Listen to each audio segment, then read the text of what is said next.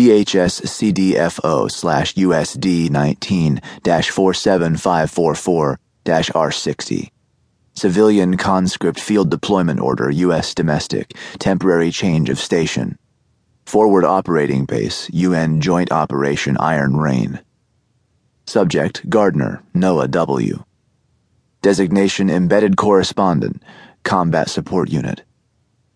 Report to Transport Depot F-23, Bay 17, 0530 tomorrow. Outfit for immediate transit to points west. Duties to be determined at discretion of Allied Ground Command. Intel determines surviving hostile forces to be pinned down, poorly trained, and only lightly armed. Enemy supply lines are cut. Leadership is infiltrated, weakened, and dispersed. Anticipate a rapid and decisive outcome, requiring of coalition forces only a brief engagement, days, not weeks. 4 months post-deployment, Gannett Peak, Wyoming. As it passes close by your head, a hypervelocity bullet makes a little snap that's hard to describe until you've heard it for yourself. When you hear that snap with your boots on the ground in a shooting war, it means that someone just wanted you dead, but you're still alive. And the very next breath you draw brings a kind of thrill that doesn't fade with repetition. Whoever was in command of this fiasco must have thought the day's job would be easy, because there didn't seem to be much strategy to the advance. Part of the reason for this lax approach might have been the language barrier. Many of the men seemed to be fresh off the boat, as new to U.S. citizenry as Noah Gardner himself was to the field of battle. In any case, forward was the only clear standing order.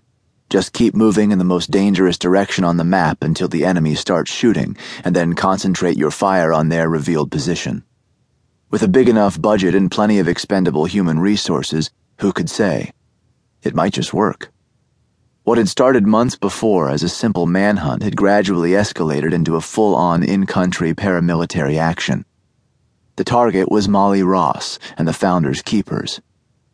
Though a national climate of fear was being carefully managed, so far the American people had been kept in the dark on the specifics, mostly because these supposedly dangerous fugitives were stubbornly refusing to shoot back. Until today, that is.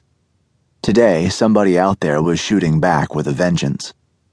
Something heavy whistled down from the sky and exploded 30 yards away, and as the concussion hit, Noah felt himself pulled down into a muddy ditch for cover.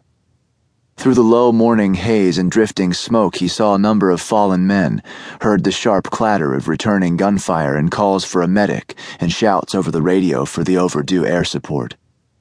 3 combat helicopters thundered low overhead, moving out to flush the snipers and a mortar team thought to be hunkered down in the valley beyond. A pair of M1 tanks roared past at nearly highway speeds, not even slowed by the trenches the surprisingly resourceful rebels had dug out to confound the rolling artillery. Noah clenched the rifle they'd given him in a white-knuckled grip across his chest. It was still an unfamiliar burden in his hands. The sounds around him swelled to a hollow scream. His eyes wouldn't focus. His brain was so overwhelmed with 100 conflicting decisions that he couldn't make even one.